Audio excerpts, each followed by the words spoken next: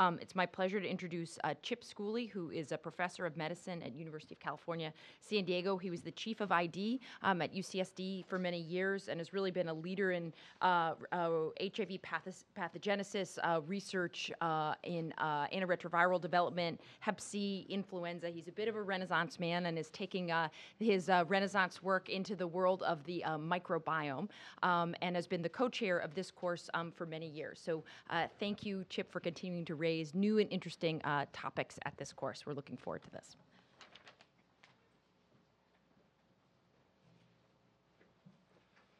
Thanks very much, Annie. It's great to be back with all of you all, and appreciate your patience. I actually define Renaissance as ADD, but I appreciate the more charitable description of it. Today I thought I would try to just do an introductory talk about the microbiome and HIV. It's an area that I think we'll see increasing discussions about, and I think it's useful to understand a bit about some of the concepts underlying the relationship between the microbiome and us and the rest of the world. As you've already seen from Dr. Smith's update about CROI, we're beginning to see very good studies come out about the microbiome and its ability to be manipulated. We manipulate it all the time, every time we prescribe antibiotics or probably eat chicken.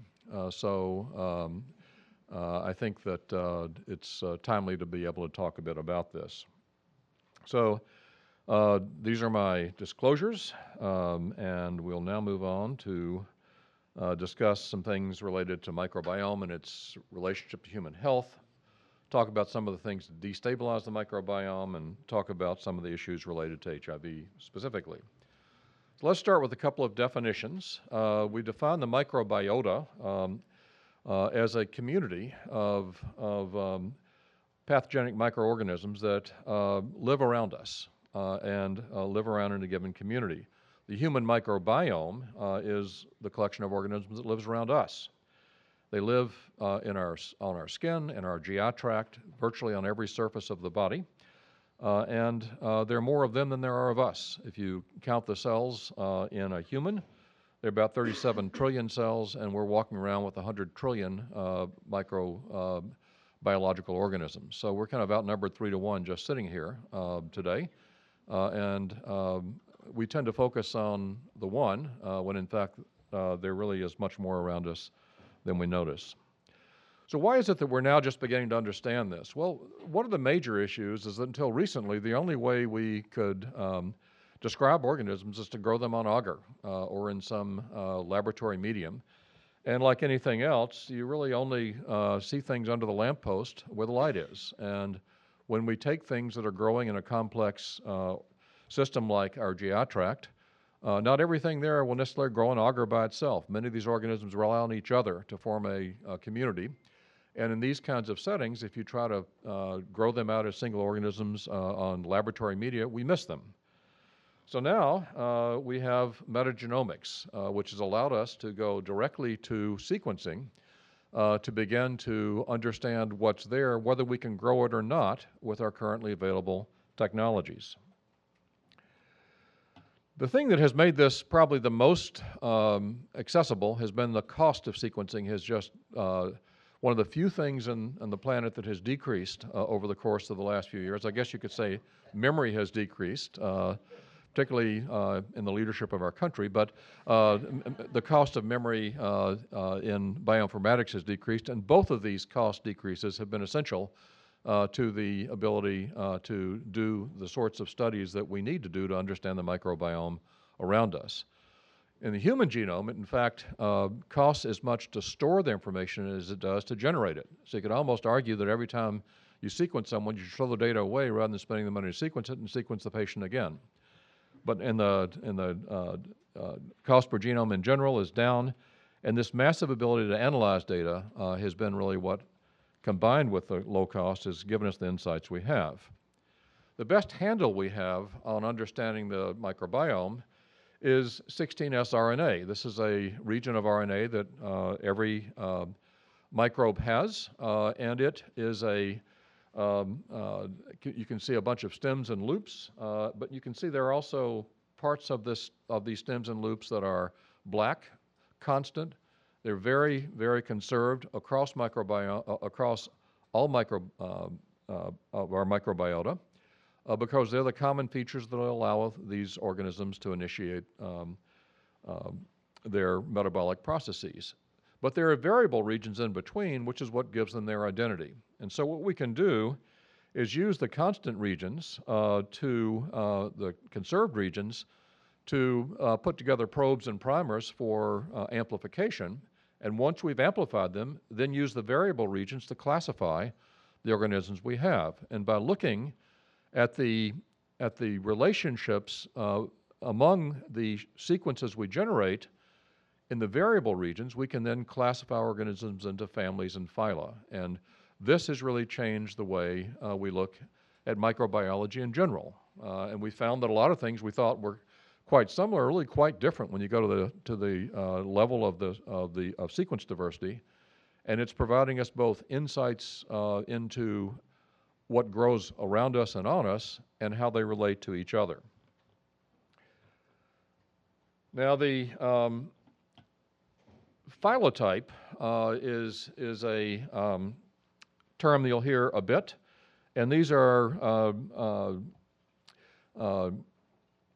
a group of sequences you put together based on sequencing. Another term you'll hear more often, which is why I've bolded, is the so-called operational taxonomic unit.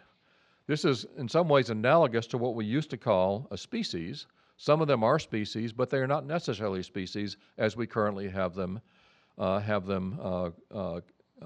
defined. And they basically are groups of organisms that share about 97% or more sequence commonality that allow us to put them into these operational taxonomic units. Metagenomics allows us to take very gross mixtures of bacteria or other organisms and then barcode them and sequence them together. And then after you've done all the barcoding and deconvoluting it with the sequences, you can use bioinformatics to look at the entire population, a meta-analysis of everything that's in front of you. And this is what really has allowed us to jump from having to isolate one colony at a time and then laboriously figure out what's in a sample. And this again lets us classify organisms in a much more quantifiable way than trying to classify what we grow, which is obviously very much biased by what we're trying to grow it on. And you can see that you can go all the way down from the domain to the species using increasing levels of similarity at the genetic level to make these classifications. Now, there are a number of metrics that are used to describe microbial communities, and the ones that we use most often have to do with these four terms. Richness, which basically means how many different types of organizational taxonomic units does that population have. A rich microbiome would be one that has many different OTUs. A poor one would be one that has only one or two or a small number. And we think about, for example, in the GI tract, many different OTUs making up a rich microbiome. And when we give antibiotics, we narrow it. So that's how this terminology has come along. Evenness has to do with when you look at the individual OTUs in a population, is there one that dominates it and then you have a bunch of smaller ones along with it, or are there many of them that are kind of forming a more even distribution of OTUs within the overall sequence? Dominance is kind of an inverse of that term. If something emerges, for example, you give someone antibiotics and all of a sudden they're overrun with C. difficile. C. difficile can become dominant in the colon of someone who's on a long course of antibiotics in the hospital. And the diversity index is just a term that's used to calculate how diverse a population is. It's a mathematical term, and it's based on looking at the kind of a combination of 1 through 3, and it's really a nice descriptive number that can let you compare one population to the other. Examples of low diversity are people who are obese or have inflammatory bowel disease.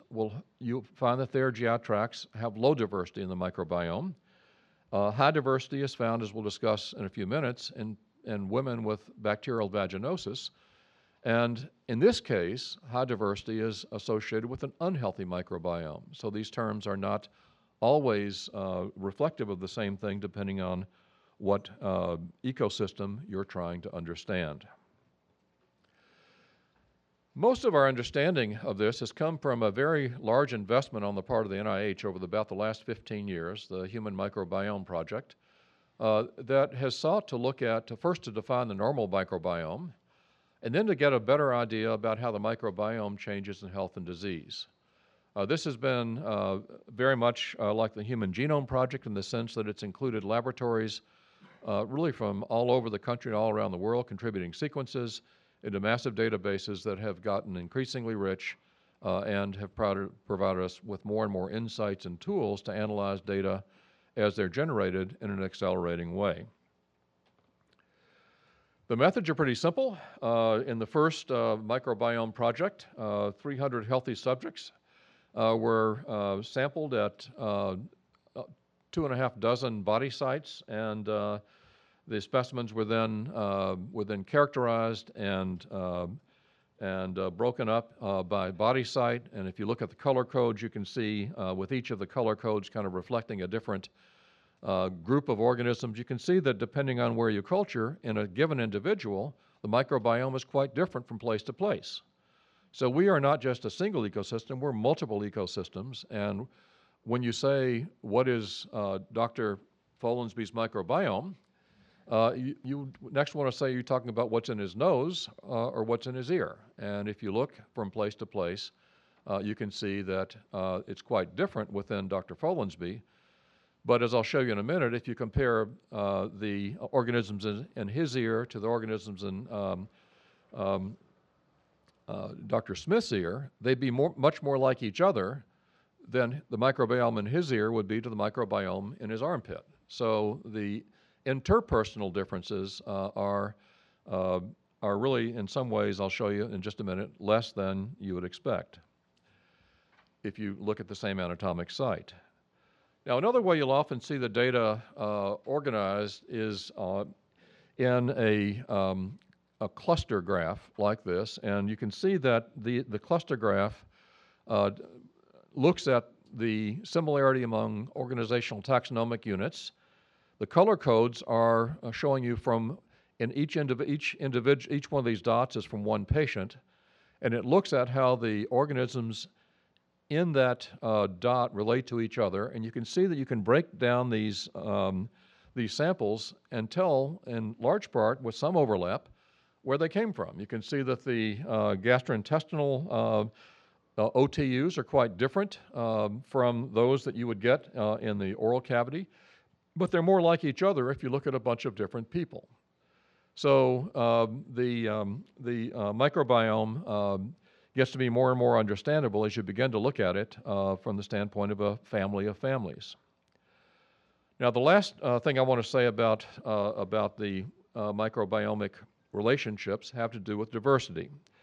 If we just look at, for example, the left component here, the urogenital samples, the gray bars are the diversity if you take the same sample and do this and do metagenomic sequencing over and over again. So it'll tell you that if you take the same sample and look at how different the same sample is when you do what you think is the same thing, you can see you get slightly different results based on how the primers pick things up and how things are amplified.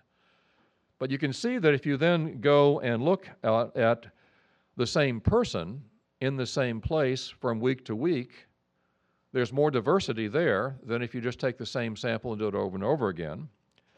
And if you then look at different people in the same place, they differ a little bit more than the same person over and over again from the same place. So you're beginning to see that you can kind of get a stepwise increase in diversity as you look over time and as you look between individuals. And so to summarize and look at the same data in kind of a slightly different way, if you each of these clusters of 4 bars is an anatomic site, back, nose, the bottom of the foot. And each of these, the first bar here, and the first bar here, and the first bar here are the same person. And you can see that if you look at the color coding, this looks more like, they look more like each other, person number 1, 2, 3, and 4, if you look at just what's in the antecubital fossa or in the back, then if you look in person number 1 from the antecubital fossa to the back, which is something I've already told you, but this is just another way to look at data the same in terms of similarity among microbiomes from person to person, and an important concept as we think about differences in health and disease. So to kind of summarize this part of the talk, the microbiome is established early in life. We are born more or less sterile. If you come through the vaginal delivery, your microbiome is quite different from a cesarean delivery, and that imprint stays with you for a long time. There's a lot of work going on now trying to understand how much the cesarean sections affect early composition of the microbiome and whether that has long-term effects on the health of the human. The microbiome is also an important part of our metabolism, because when we eat something, what we're eating, they're eating. And depending on what bugs you have in your GI tract, they can break down food in different ways to either make it easier or harder for you to get on to what they metabolize. So if you look at people who are heavier, the microbiomes that they carry in their GI tract are more able to metabolize food in general in a way that humans can absorb it. And as I'll show you in a minute, you can actually take sterile animals, sterile mice, and reconstitute the GI tract of newborn mice with the microbiome from fat mice, and they become fat. You do the same thing with skinny mice, and they become skinny if you feed them the same thing. So there's a lot of interest, of course, as you might imagine, on the part of people who are always trying to sell us things to make us fatter or skinnier. I've spent millions of dollars. It doesn't work. To try to think about how to change the microbiome to affect weight. That's obviously something that would sell very well at general nutrition centers. Another thing that we'll show you is that we drastically affect the microbiome when we use antibiotics. In animal models, which are easier to control than humans, when you touch them with antibiotics early on in life, you change their GI tract in a way that moves them toward the so-called fat GI microbiome. This is one of the reasons why farmers are always wanting to give a 17th generation cephalosporin to every chicken that comes through because it helps them grow. And one of the reasons that we end up as humans being exposed to antibiotics is this effort to change the microbiome of chickens. We don't yet know how that affects us, but you can imagine that as the microbiomes are passed from person to person, it's having an effect on the human microbiome as well. And there's some work going on now looking at early exposure to antibiotics in children, otitis media and things when they're young, to see how it affects their growth through childhood. Marty Blazer and others are working on that, and it'll be very interesting to see how that plays out. When you stop antibiotics, the microbiome tries to get back to where it started, but it's like many complex systems. It goes back in the direction that it came from, but never quite gets there. And the extent to which it can get back to where it began depends to some extent on how broad the antibiotics are in their activity and how long someone was on them. So let's now move to talk about the gut itself. There are four major phyla in the gut. The so-called firmicutes are really, they're called that because they have firm cell walls, i.e. they're mainly gram-positive organisms. These are the ones that are really quite good at metabolizing food to help us absorb the calories better. And then there are three other phyla that we see quite often as well. And these four phyla are what you'll often see characterized when people look at the major phyla in the GI tract. As I've already said, we start shaping our microbiome early in life. In fact, our mothers do. because when they take antibiotics, their microbiome changes as well, and we get most of what we get from our mothers. At least that's what my mother kept telling me. It's true from the microbiologic perspective as well. If her microbiome is altered, we start out with an altered microbiome, both from the standpoint of the going through the birth canal and from the standpoint of our intimate relationships with our mothers through what we get through breastfeeding in terms of passive immunity and in terms of our constant exposure to our mothers over the course of the first few weeks and months of life. Now, some of the most interesting experiments that have been done to try to understand how we reconstitute the microbiome are done in these gnotobiotic or germ-free murine studies. And in these, you essentially take mice that are sterile, let them give birth to sterile pups, and then you can choose, you can do what you want to the pups to reconstitute their microbiome, using, for example, the microbiome from heavy people or skinny people, and then watching what happens to the animals, feeding them the same food, controlling everything else, and letting the microbiome be the variable. And as I've already alluded to, if you take mice that are born and are exactly the same at birth, they're all sterile, they're syngenic, they have the same genetic composition, you feed them the same thing, and you give them a microbiome from a normal rat, a fat rat, or a skinny rat, they grow up the same way. And this is all really being generated by the impact of the microbiome. You can also take mice and give them antibiotics and move them in the obese direction in terms of their ability to reconstitute.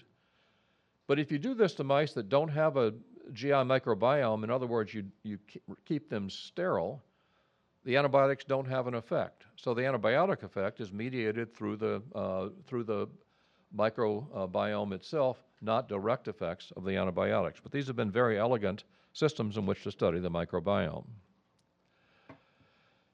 And the same thing is true in humans. As I've said, as you diet, the other organisms, the non-firmicutes, the ones that don't metabolize as well, grow up. This is kind of the heavy microbiome becoming skinnier. We've already kind of been through this, and we're now going to move on and talk a little bit about some of the issues with HIV infection. This is a body of knowledge that's growing rapidly, and I'm not going to try to do a comprehensive review of this because we could be here all day, and we need to put something in our GI tracts at noon. So one of the first studies to do this, to look at this, was a study, a very nice descriptive study that was published now about 5 years ago, which is almost ancient history in terms of how technology has changed. But this is a group of HIV-infected, non-infected people who were undergoing elective colonoscopy, mainly for cancer screening, and samples were taken from various levels of their colon. The patients and the controls were age and sex matched. The HIV-infected people were reasonably immunologically intact. Most of them were virologically suppressed, and those who weren't, the 4 who weren't, had a mean RNA level of 1,700 copies. So for all intents and purposes, these were well-controlled patients, HIV-infected people. And I haven't shown you a graphic that looks like this, but this is another way of looking at the richness or the diversity of a population. As you increase the number of sequences and you begin to look at how many different species show up, the steeper this curve is, the richer the population is. You can see that if you look at HIV-infected people, they have a narrower, in this study, they had less diversity in their GI tract than the healthy controls that they're compared to. Now this is an easy one. We're going to spend the next 4 hours going over each bar. But the main reason I'm showing you this is here what has been done, the same samples have been taken and color-coded at the level at the level of the species, and you can see that if you look at the color codes, you can see these look different from these. The healthy controls look different from the HIV samples, And what that's telling you is at the species level, what's here is a bit different as well. It's not just the diversity is different, there are different species there. When you begin to drill down on it, you can see that if you look, for example, at Bacteroides in healthy individuals, there tend to be more Bacteroides in the healthy controls than in HIV-infected people, more Clostridia in the controls than HIV-infected people, and conversely, more Enterobacteriaceae in HIV-infected people, and more Campylobacter in HIV-infected people. You can go through the entire microbiome and look at this. Some are the same, some are different, but there are some commonalities between the two populations that show the effects of HIV infection that we're still trying to understand. Some of this may be due to changes in the innate and adaptive immune response at the level of the galt. Remember, the galt is one of the first organs to get attacked during acute HIV infection. Some of them may be because of antibiotics for pneumocystis prophylaxis and other things. But we do know that there seem to be differences in the microbiome of HIV-infected and uninfected individuals. And there have been some studies trying to look at the progression of the microbiome over time as the HIV immunodeficiency progresses. Some of it suggesting that some of the organisms more associated with inflammation are enriched as the immune response declines. Now, this is another graphic of the same data, again showing you that if you just allow basically AI to come up with a dendrogram to look at its similarity among the organisms found in the HIV-infected and uninfected people, what you come up with is you can see that the blue is uninfected, the red is infected, quite different metrics in terms of these two measures of population differences. And so overall, there were several different species that were found more often in HIV-infected people, some of which we expect to see are associated with disease. So what kinds of issues do we think might be affected, might be going on that would influence the course of HIV disease in the microbiome? We've already talked about how the microbiome relates to each other in terms of individual organisms. This is the basis for C. difficile. We come in and wipe out everything but C. difficile and it grows up. The microbiome is also important from the standpoint of the barrier maintenance. It helps us grow mucus in the GI tract. The microbiome is constantly kind of talking to the galt and affects the level of inflammation. There has been, for the last decade, a lot of work done in which people have tried to look at the whether or not translocation of gut bacteria components across the GI tract have an impact on inflammation. And nutrient utilization is also important. We've already talked about fatness and thinness. Now, Dr. Smith earlier today talked about this study. This is the Promaltia study.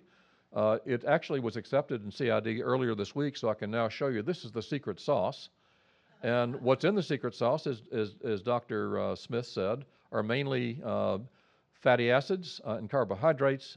But it's not just a prebiotic to help the bacteria grow in the way you want them to. It also is a probiotic and includes Saccharomyces. They composed this by looking at the literature that had been published in the past about efforts to change the microbiome, and included everything they could come up with in this little secret sauce. So they essentially went to studies that have been done in not so good a way in the past that have claimed that you could change the microbiome, put them all in one thing, and compared it, the placebo with skim milk. And as you saw, no difference in CD4 cells and CD8 cells. And there was no difference in the microbiome diversity. So Dr. Smith said they were analyzing this. They now have analyzed it, and what they've shown here is by doing everything we know how to do so far, changing prebiotics, probiotics, they could not change the microbiome. So the test of whether or not you can affect the HIV immune reconstitution by changing the microbiome hasn't really been concluded because the measure didn't change the microbiome. There's still more work to be done, but why this study was good is they did it the right way. Placebo-controlled, blinded, and followed over 48 weeks. So when you see these studies that try to sell you a secret sauce, the studies need to be done this way to be able to interpret them. Okay, I'm going to close now and say a few words about the vaginal microbiome. This will overlap with some of the things that you've already heard, but I think it also raises the issue about how important this is from the standpoint of transmission, because I think this is the dimension of the microbiome that we're going to be most likely to be able to change, at least over the short and midterm, that may have an impact on HIV transmission and other aspects of the disease. Now, the vaginal microbiome tends to be quite stable over time from within any individual person, as the microbiome does from a given anatomic site. This looks like a complicated slide, but it really isn't. These are individual women whose vaginas were sampled in 5 different time points, close together over the course of a week or two. And then the number of each of these different organisms was tested, was quantified at each visit. You can see that if you look at this woman, she had the number 1 here. This lactobacillus was present all the way through, and this one never was present. So you can see when you look at this, for the most part, a given woman would either have this lactobacillus or this one plus this one, but very few. But when they had what they had on visit 1 tended to be quite constant throughout. When you look at another group of women who developed bacterial vaginosis, the red boxes in each individual woman was the first visit during which bacterial vaginosis was discovered. You can see these don't look quite as homogeneous as the previous ones do. And there's some women who began to see, for example, things that weren't present began to be present after this red box shows up.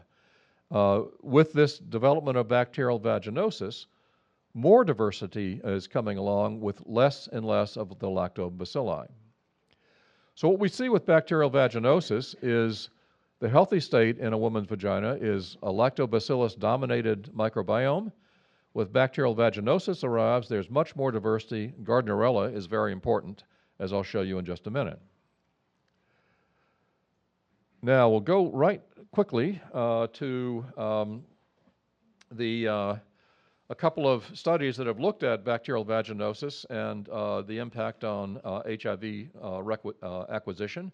This is a very nice study published earlier this year in which a group of women who had been being followed for HIV seroconversion had vaginal microbiomic studies done prior to seroconversion. And what you can see is the controls, the women who did not become infected during this period of time, and they were pretty well matched by behavior and other things, were the lactobacillus dominated in terms of their microbiome. You can see this kind of diverse microbiome with less lactobacillus in the people who seroconverted. So at least there's evidence here that this microbiomic healthy signature was associated with protection from being infected in this prospective study. And this is another measure of this. This is a diversity index. The low means non-diverse. You can see the women who did not become infected were much more likely to be here at the homogeneous end of the spectrum, and there was a more spread toward more diversity in the women who became infected. And when you look more closely at this, there are specific bacterial species in this very complicated study that were more associated with transmission.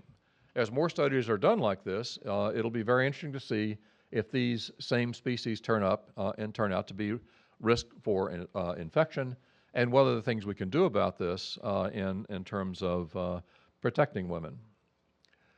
Now, the last thing I'll talk about is the vaginal microbiome in PrEP. We've heard a little bit about this already today, but a lot of this was brought up by the fact that topical PrEP didn't seem to work as well as people thought it would.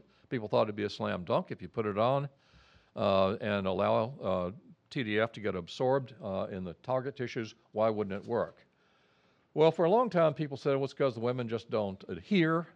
But more recently, Nikki Klatt and her colleagues have come up with another hypothesis that is, I think, a quite interesting one. You heard a little bit about this already from Dr. Buchbinder. And what Dr. Klatt noticed is that when you look at the Caprisa study, which is the topical TDF study, you can see this is another one of the microbiome diversigrams we've been seeing. The only way you don't see the difference here is if you're colorblind. These are women who have a microbiome with this dominance of lactobacilli. These are the women with the high diversity microbiomes with bacterial vaginosis, with a lot of Gardnerella. And when you look at the ability of PrEP to work, the lactobacillus women, PrEP worked. And the women who had this non-lactobacillus dominant microbiome, the one on the right, PrEP did not work. So what Nikki then did was to look at the organisms that made up this, this microbiome, in particular Gardnerella. And in this experiment, what she did was she took Gardnerella, the organism itself, and put it in with cells in which HIV would grow, and then incubated these just in tissue culture to see what happens to tenofovir. Tenofovir in tissue culture is quite stable. When you put it with cells, the cells will take it up. But when you put it with Gardnerella and lactobacillus, you can see there is some uptake with the cells, and it's not affected by lactobacillus. But when you put Gardnerella vaginalis here, the tenofovir is gobbled up and goes away more rapidly. Now, what's going on here? The metabolism, the tenofovir is being broken down into adenine, and this is only happening in the cultures that included Gardnerella vaginalis. So her hypothesis was that Gardnerella was metabolizing tenofovir before it could get into the cells and protect the cells from becoming infected with HIV. This was the argument she was making about why topical PrEP did not work here. This shows you that if you look at what happens inside these cells, the way tenofovir works in vivo is that tenofovir is taken up, and then 2-phosphate molecules have to be put on its tail to become the active metabolite that works inside the cell. And you can see that when you do this and follow over the course of an hour, it gets rapidly taken up by cells, and inside the cells you find lots of diphosphate unless you have Gardnerella vaginalis present. So the Gardnerella vaginalis is converting it to adenine, and it's not getting into the cells and being activated. Now, the same thing she showed at Croy is happening with dapivirine. It also seems to be being metabolized in these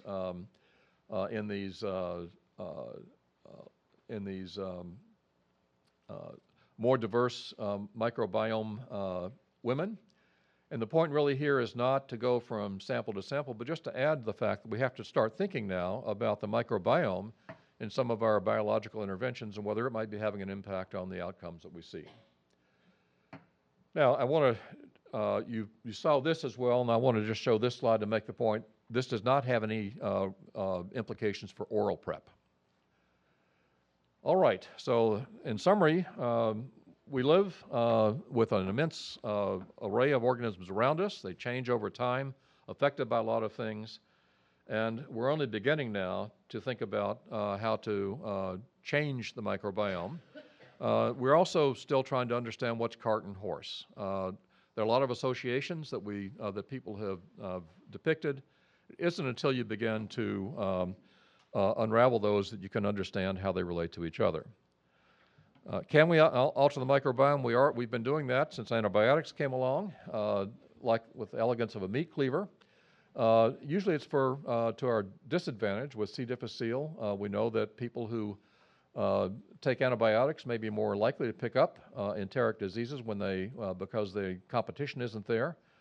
We've talked about prebiotics and probiotics. The best example so far in clinical medicine is fecal transplantation being done for C. difficile.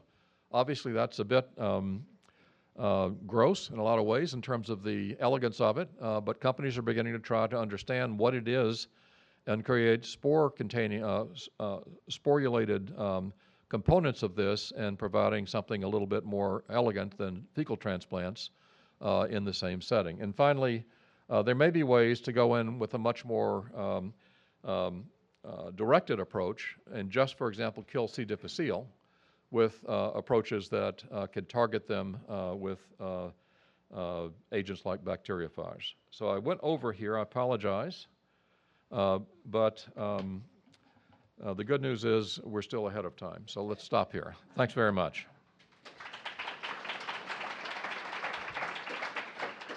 Okay, that was terrific. So I'm going to take it right to the clinical questions, then we'll go back to the area that. Well, so first, when does Giselle Bundichin's, microbiota, when is that going to be on sale for all of us? Because that's obviously the next question. Well, the positive control is going to be Trump's microbiome, but he's tall. We haven't found anybody willing to actually be the control recipient of that, but so that study won't be done. So what are the clinical implications? What should we be telling our patients about pre and probiotics? Take them, don't take them? At this point in time, there's really no evidence that they help or hurt. The only thing that the only evidence of damage has to do with the pocketbook, because a lot of people spend a lot of money on them. And the other damage would be if they're doing that instead of something else, like taking antiretroviral drugs. I think it's like a lot of things you see at General Nutrition Center. You have to think about what's being displaced when people come in and say they want to do it. But it's hard to say that yogurt and other things hurt people. What about PPIs affecting the microbiome? They do, but we don't know to what extent that changes things in, for example, HIV infection or others. And what about race effects on the vaginal microbiome? And we've seen that black women are at higher risk of heterosexual transmission. Is part of this due to the vaginal microbiome? Possibly. Okay. Okay. What about diverse microbiomes in HIV positive versus negative women? Does that affect STD acquisition? Do you know? The kinds of studies you need to do to understand that really do need to be done. The HIV study you've seen was really nicely done because it was being done already for other reasons. But a really nice study in an STD clinic sort of setting would be really important to do. And you've told us that the microbiome is different in HIV positive and negative patients, and one thought is maybe they're getting different antibiotics. But what about sexual practices? Might that play a role here? One thing I didn't get into is when you look at some of there are inflammatory markers that appear in this bacterial vaginosis microbiome, and some of that's affected by whether or not there's semen present in the vault at the time you do the sampling. So it seems to be that there is an interaction and you don't see that when someone's had sex associated with condoms. So the semen does seem to have an effect on the microbiome in women. We don't know about other kinds of sexual practices that may be more traumatic or have other effects, but certainly sex, both by virtue of being exposed to someone else and by virtue of some of the things that seem to be in seminal fluid, among others, does seem to affect the microbiome. And I've also seen data on MSM populations having very different microbiome, whether or not they have HIV, and so that also suggests that sexual activity. Absolutely right. Yep. So does being a vegetarian alter the microbiome? I have not seen studies, but I would expect that they would, unless people are putting third-generation cephalosporins in the celery. But So how come they could change the mouse microbiome, but not the human? The mice are starting out sterile, so they're starting out with nothing to compete with it. And the people in this study had 35 or 40 years to get their microbiome established. And someone wanted to know how they got them into the mice, the pre and probiotics into the mice. I assume they ate garbage or whatever. Into the mice or into the? Into the mice. Yeah, they basically feed mice. You can feed mice ad lib in these sterile cultures, in these sterile rooms. These notobiotic experiments that get done are really for obsessive compulsive people in terms of what you have to do to even maintain a notobiotic room. But once you do that, you can really do a lot within these chambers. And then how does this microbiome research affect our thinking about neonatal HIV acquisition? You know, that's a great question. And I think that there are other issues with cesarean section, for example, and vaginal delivery people have looked at for a long time. But like many other things, antiretrovirals are such a dominant, have such a dominant impact on HIV transmission that that's where the money needs to be right now.